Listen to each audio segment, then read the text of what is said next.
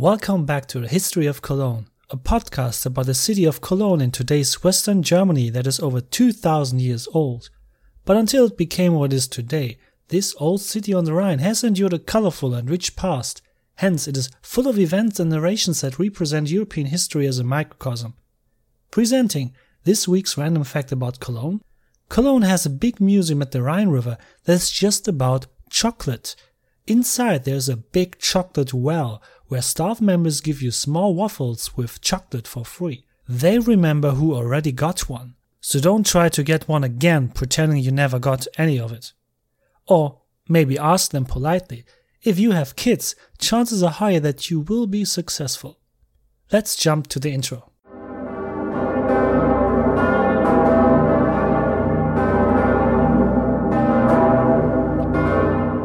In the last episode, the golden age of Cologne in Roman times slowly but surely ended. I only noticed recently that I always talk about Roman Cologne. Unfortunately, this inevitably gives the impression that only Romans lived here, but the province of Lower Germania and its capital Cologne were a melting pot of the ancient world of that time. Besides Romans and Ubians, other Germanic peoples, Gauls, Spaniards, Greeks, and also a small Jewish community lived here. We will come to the latter in our episode, which will deal with the numerous religions in Cologne in Roman times. Several crises and catastrophes at the end of the 2nd century had finally led to the crisis of the 3rd century. And with the self-proclamation of Postumus as emperor near our city, Cologne had returned to the stage of world history with a loud bang for the first time in 150 years. Unfortunately, it still applies. Although we roughly know what has happened in these decades, the historical sources are extremely thin, although not as thin as the period between 100 to 250 CE, when we have no written records of Cologne at all, but still so sparse for the middle of the 3rd century that I still find my comparison of an earlier episode appropriate. As far as these sources are concerned, this period has been handed down to us as if we had no film recordings of the entire events of the Second World War, no reports of contemporary witnesses whom we might even have known ourselves, and not a single document or other source about it. Only a short letter between Churchill and Roosevelt who write about a single event in 1941. That in comparison is roughly how we have our sources about ancient Cologne during the crisis of the 3rd century. But fortunately, the researchers who worked through this period used far more than to unravel this eventful time. On the one hand, archaeology is of course helpful here again. Consecration stones, pathstones and yes, grave inscriptions are once again important documented contemporary witnesses, which have survived the time comparatively well due to their stone material. And for this time also, coin finds from the earth from this time will be a great help to us. But there's more to it than that. Let's just follow up on the events of the last episode. In the year 260, a dispute arose between Silvanus, a follower and representative of the emperor's son Saturninus, who officially exercised command on the Rhine, and the army commander Postumus on the other hand. Postumus had already fended off the Germanic invasions of the Franks and Alemanni on the Rhine for several years with some success. When it came to the question whether the booty they collected from the Germanic tribes should remain in the hands of the emperor or further on in the hands of the soldiers who had already divided the booty among themselves, the situation escalated. Postumus was in no way prepared to take the booty away from his soldiers again. In times when Roman armies constantly killed their commanders when it seemed useful to them, Postumus's refusal to Saturninus and Silvanus was perhaps not so irrational.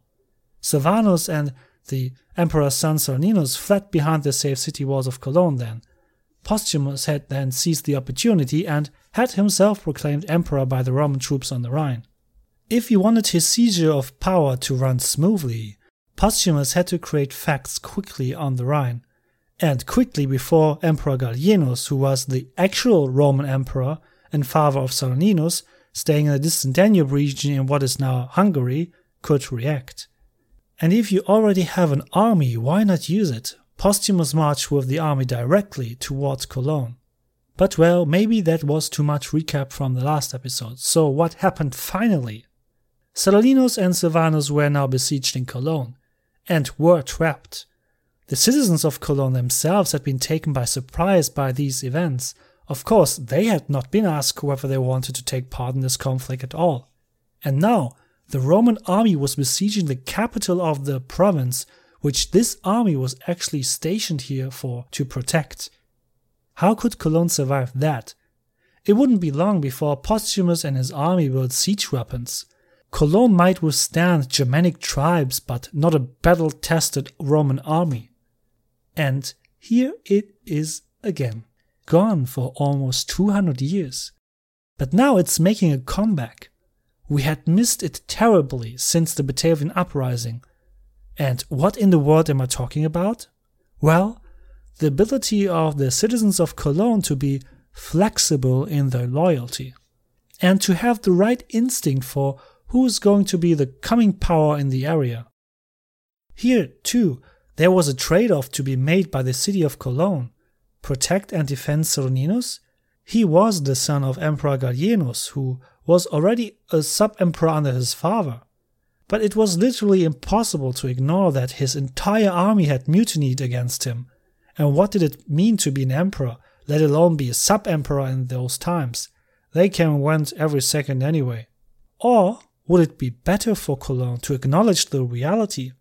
Rome, it seemed, was once again far away, and Postumus and his army were here on the doorstep, in a very literal kind of way.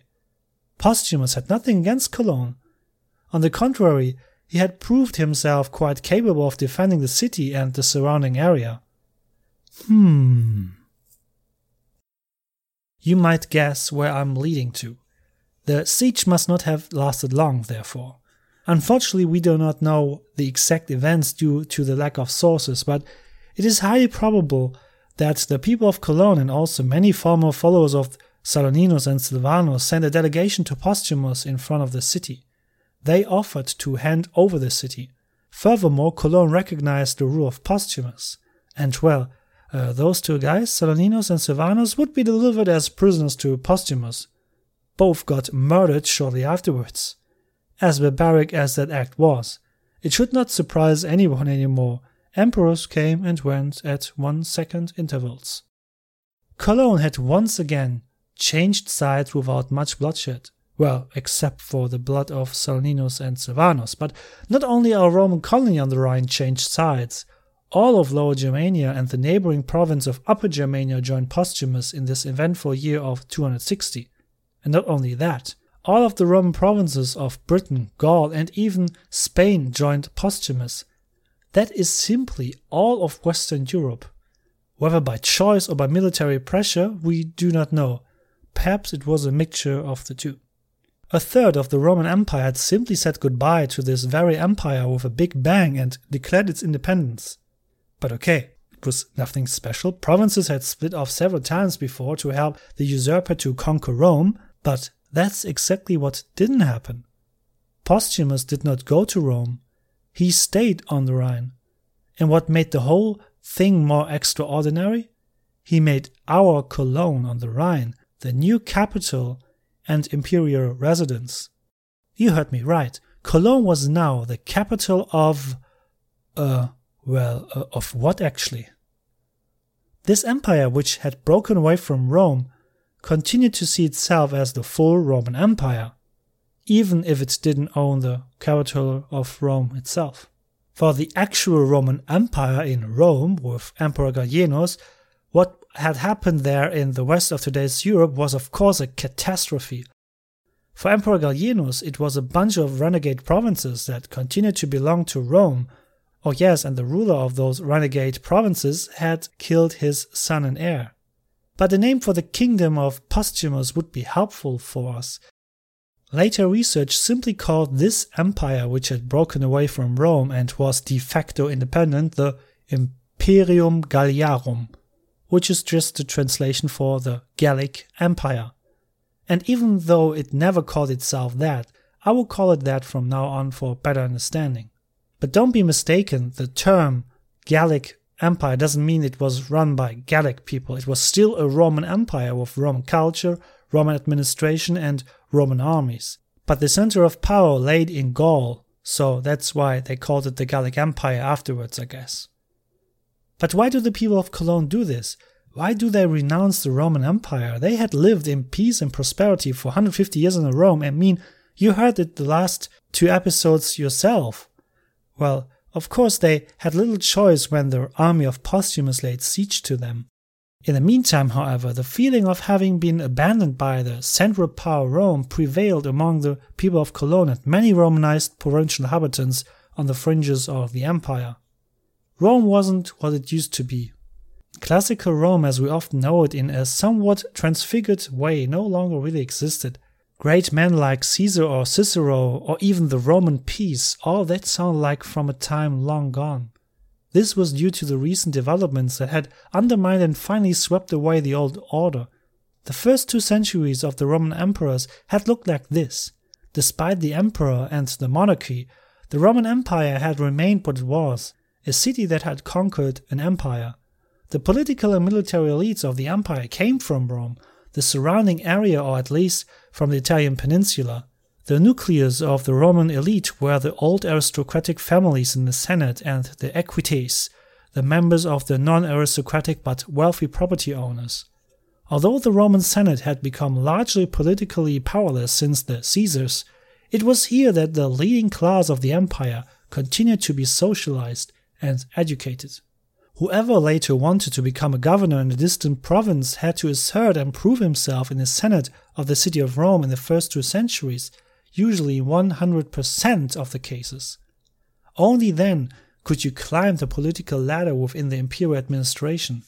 All these men, the women, were unfortunately forbidden direct political participation. However, power-hungry they were, had been closely connected with the city of Rome, and believed, like so many peoples before and after them in the course of human history, that they were destined by heaven and or the gods to build a mighty empire in this world.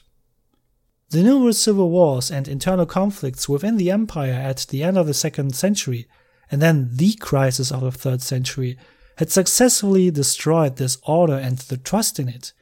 In the civil wars and waves of murders against competing noble families in Rome, the numbers of families that had served the state, sometimes even for many centuries, became increasingly thin. At the same time, the importance of the military increased, and it did so in an anti-proportional way to the rest of the state. Of course, men like Caesar or Augustus had also gained their power through the military 300 years ago, but here it was still the case that military service served to make a political career in the institutions like the Senate or the offices of the empire. And without them, they could not have administered the empire at that time. With the strengthening of the military as a factor of power also in political matters, this was no longer necessary. Emperor Gallienus himself had even explicitly ordered that from now on, senators were forbidden to serve in the military. And since the barracks emperors, it had also become obsolete to come out of the senatorial class to become a Roman emperor. That the Senate no longer had to agree to an emperor's elevation, let alone be asked about it, is certainly also obvious. Some historians, especially from older days, thought that the empire was in crisis because it was increasingly ruled by foreigners, non-Romans that is.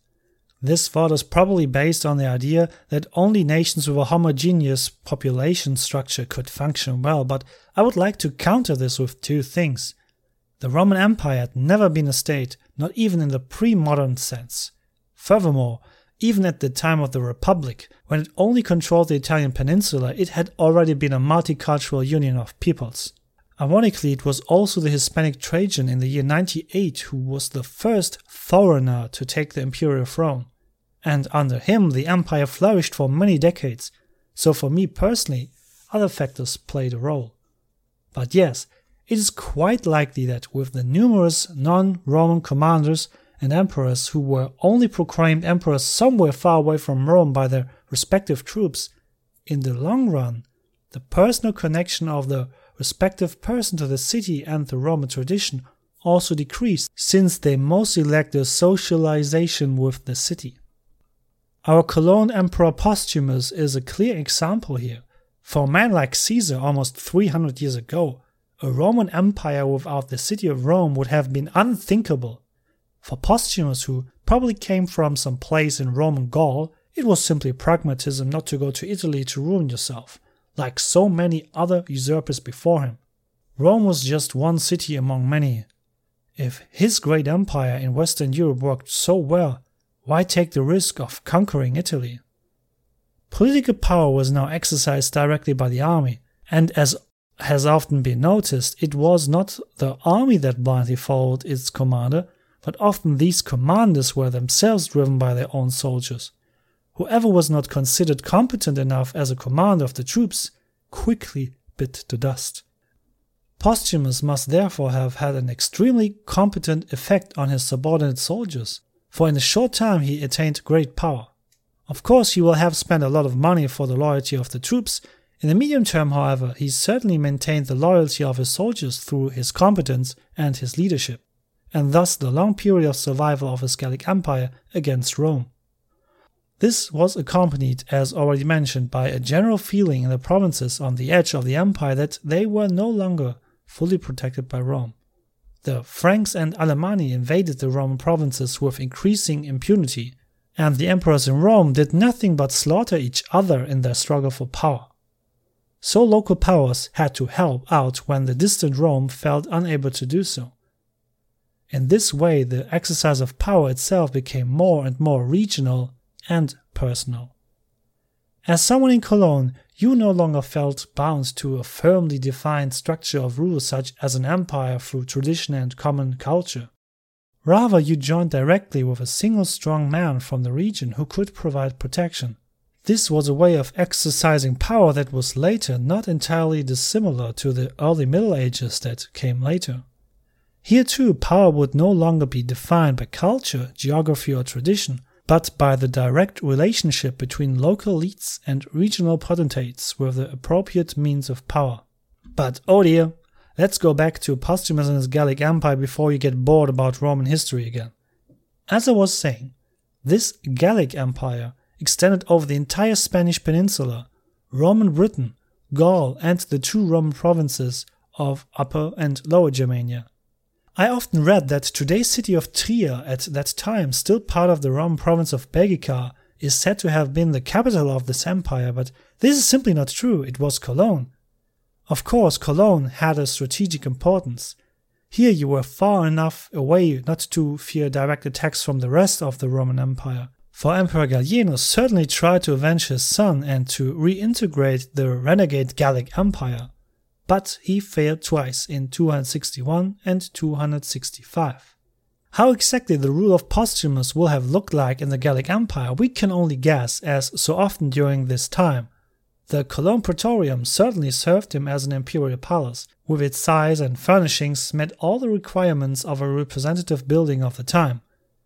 Postumus did not have to set up a new administration for his Gallic Empire, of course. He simply used the existing Roman infrastructure. But instead of going to Rome, all information and, for example, taxes were now sent to Cologne. It is certainly true that Postumus named 2 consuls each year, as was customary in Rome for centuries.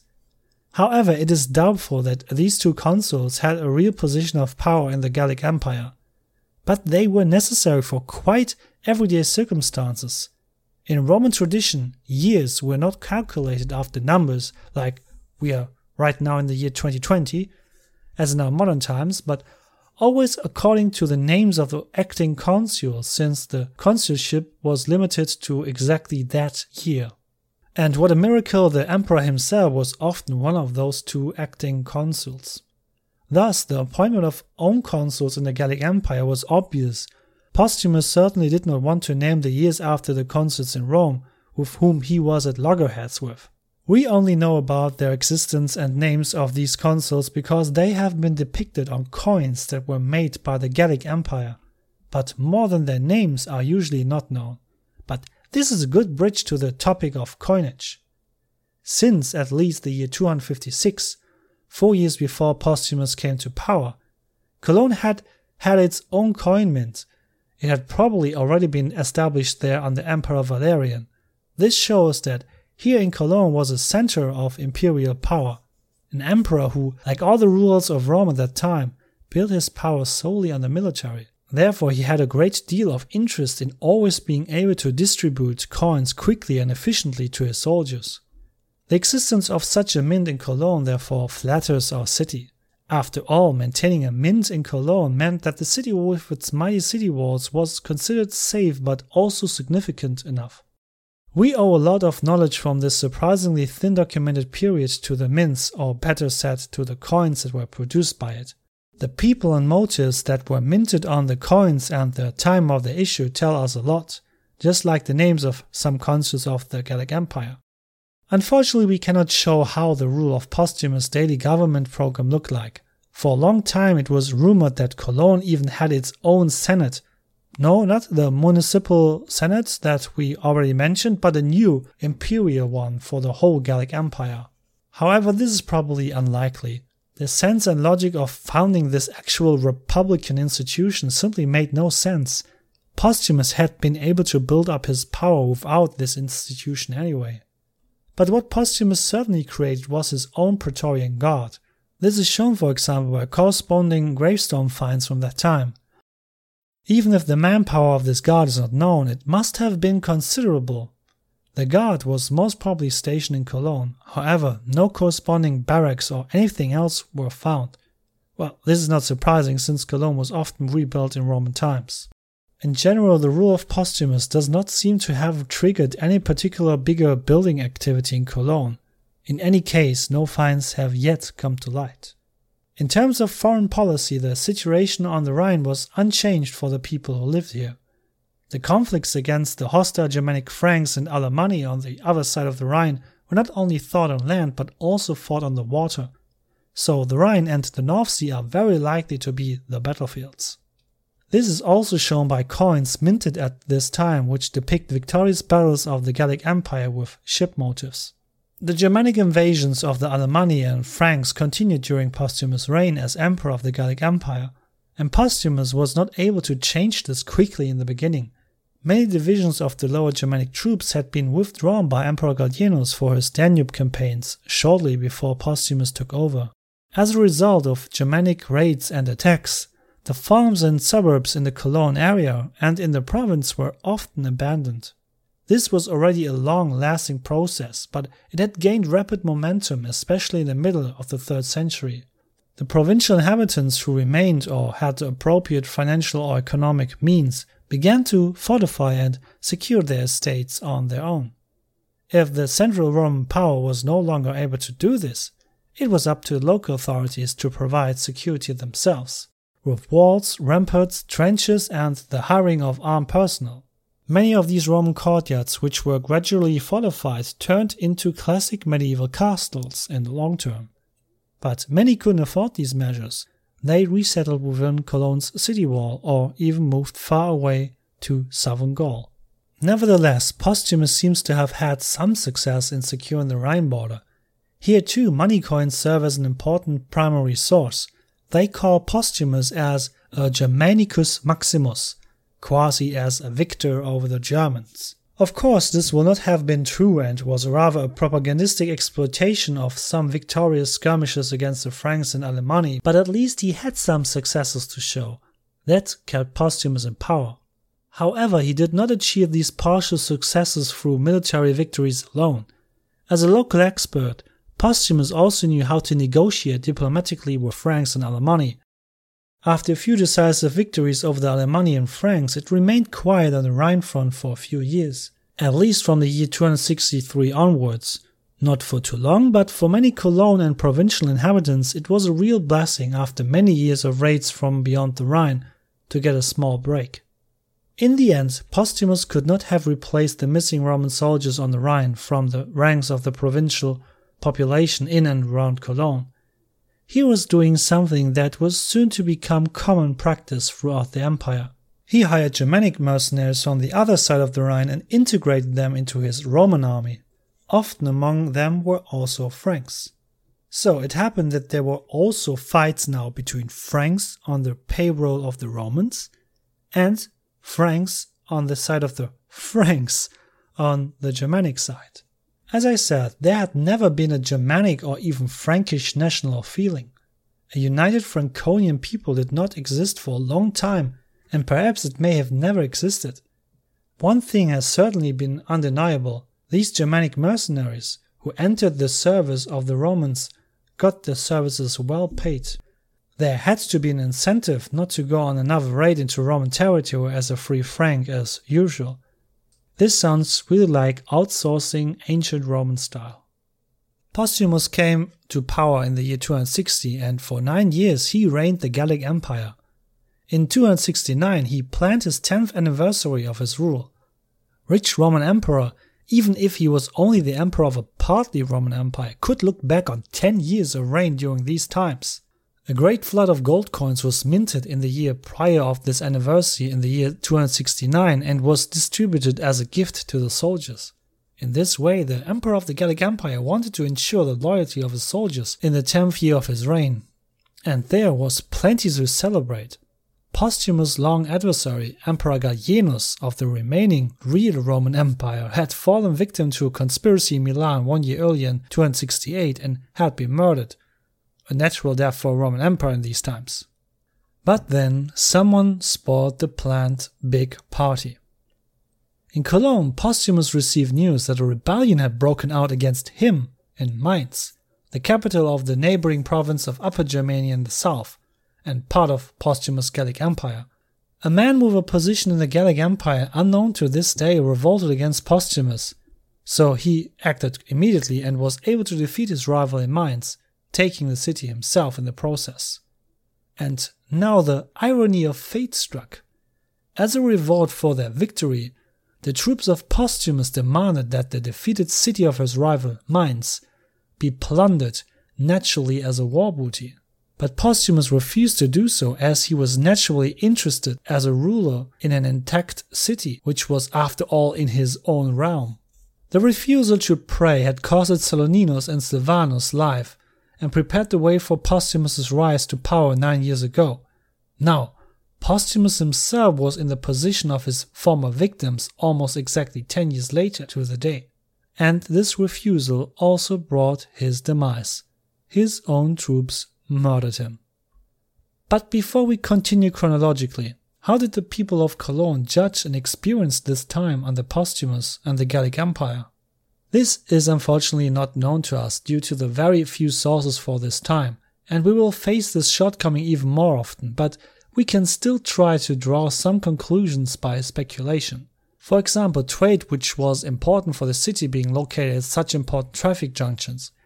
Interestingly, the secession of the Gallic Empire does not seem to have had any negative effects on trade with the rest of the Roman Empire. Trade with Italy continued to be important for Cologne and of course vice versa, and was actively pursued further. The people of Cologne were also certainly glad that Roman Britain was also in the Gallic Empire.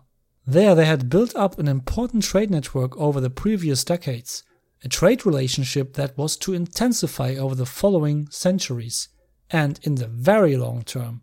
So long term that immediately after the Second World War, Cologne and the English city of Liverpool found a town twinning in 1952. Former enemies were to become best friends again, just as it had been the case for centuries. Financially, the time was certainly also tense for the people of Cologne. The tax advantages and exemptions that Cologne had enjoyed at least since the year 50, when it became a Roman colony through Empress Agrippina, were over at the latest when Postumus took power in 260. The strategic and economic situation of the Gallic Empire was far too tense to allow this city, capital or not, to retain its privileges. The Antonine Plague had brought severe economic recession, and the numerous civil wars and conflicts in distant lands did their part in significantly weakening the economy. The people of Cologne probably even had to pay additional taxes, since it was considered as a rich city. Many Cologne citizens will surely have wished back the good old times of the year 100 to 250. Well, they would not come back in this form in Roman times. As already mentioned, we have hardly any archaeological remains of Postumus himself in Cologne. No new magnificent buildings, new wells, or a large infrastructure project seems to have been built or started during his reign in the city. Only the coins are physical evidence of his reign. Postumus had been a rebel against the Roman Empire for quite some time from 260 to 269, but now he was dead. A small mistake had been enough, and he suffered quasi the natural death like all barracks emperors of the 3rd century, getting murdered by someone. The Gallic Empire is of course extremely interesting as a historical topic, but it is rather interwoven with the history of the Roman Empire in general, and we have heard far too much about that here again. Don't worry, in a few episodes, the Roman Empire won't bother us anymore. Sorry for the spoiler, but you should also know this after 1500 years. The Roman Empire, much as it pains me, no longer exists. Therefore, only the quick version here. The assassination of Postumus and the stability of the Gallic Empire. Postumus had possessed a military talent and diplomatic skill that was lacking in all of his successors, who were only short-lived or had not been ruling for long. The Roman Emperor Claudius II had taken advantage of the turbulence and power struggles within the Gallic Empire with lightning speed and had reconquered the Spanish peninsula for the Roman Empire. Therewith, the Gallic Empire had clearly shrunk. I do not want to sound impudent, but in the end, the following emperors and numerous counter-emperors of the Gallic Empire are hardly worth mentioning for us as a podcast about Cologne. 5 years after the death of Postumus in 274, the Gallic Empire was finally at an end. This time it was Emperor Aurelian, because Emperor Claudius had not been murdered but died of a plague. Now it was Emperor Aurelian who invaded the Gallic Empire. Before that, Emperor Aurelian had reconquered the rich east of the Roman Empire like Egypt, the Holy Land and today's Turkey. So the Palmyrian Empire was already history when Aurelian decided himself to fight against the Gallic Empire. And so Aurelian again had extensive resources, material and people that he could throw against the Gallic Empire. The decline of the Gallic Empire in its last years is also visible on the coins that were minted at the end of it. While the coins under Postumus were still of very good quality, even better than those from the real Roman Empire itself, they rapidly decreased in value until 274, meaning much less gold and silver was used to make them. This has always been a sign in the course of human history that the rulers were short of money and tricked in coin production. The last emperor of the Gallic Empire was a man with the name of Tetricus II, who is also of no importance for the history of Cologne. He lost the battle against Aurelian at Cologne, which meant the end of the Gallic Empire. Cologne came back under Roman rule. The question is, were there any punitive measures against Cologne this time, since it had broken away from Rome? As far as it seems, this was not the case. After all, the circle of those to be punished would have been much too large. For 14 years, the entire western part of the Roman Empire had been part of the Gallic Empire. There will hardly have been anyone with rank and name who did not cooperate with Postumus and his successors. Aurelian therefore refrained from any punishment. Postumus himself is no longer so present in the memory of the people of Cologne today. Unless you're a history nerd like you and me, I guess. But that shouldn't blame the today's citizens of Cologne either. From today's point of view, the achievements of Postumus for the city are too small to be made widely known. Postumus is regarded mainly as a person of Roman history in total rather than local Cologne history. It is obvious that the founders of the city like Augustus, Agrippa and his granddaughter Agrippina from the time of Cologne under Roman rule are better known to the local people today. Nevertheless, Postumus, like many other celebrities of a city, is immortalized as a stone figure on the tower of the historic town hall of the city of Cologne. Due to an adjacent construction site at the moment, I am unfortunately not allowed to take a good photo of it. Yes, I should mention that the tower of the historic town hall is full of historically important figures of Cologne's city history, from antiquity to the modern age. But maybe that would be a topic for a special episode, maybe? I'll think about it. Maybe you, dear listener, tell me your opinion about it if you want to hear more about it or not. So, let's end here today. It was a lot of stuff we had to deal with today. And, sorry, it was a lot about Roman history again, I know, but often that is our only approach to try to get a hold of what might have happened in Cologne at that time. As I said, soon this all will be over. Before we jump into the Cologne of late antiquity, it might be wise to take a step back again. In times like these, where there is so much trouble, what do people seek? Exactly, some good old faith. And the next episode will all be about faith, when we talk about the many religions that were practiced in Cologne in Roman times, and how a new religion about a Jewish carpenter would soon take over and shape Cologne for the next centuries to come. Until then, thank you for listening, and as always, auf Wiedersehen.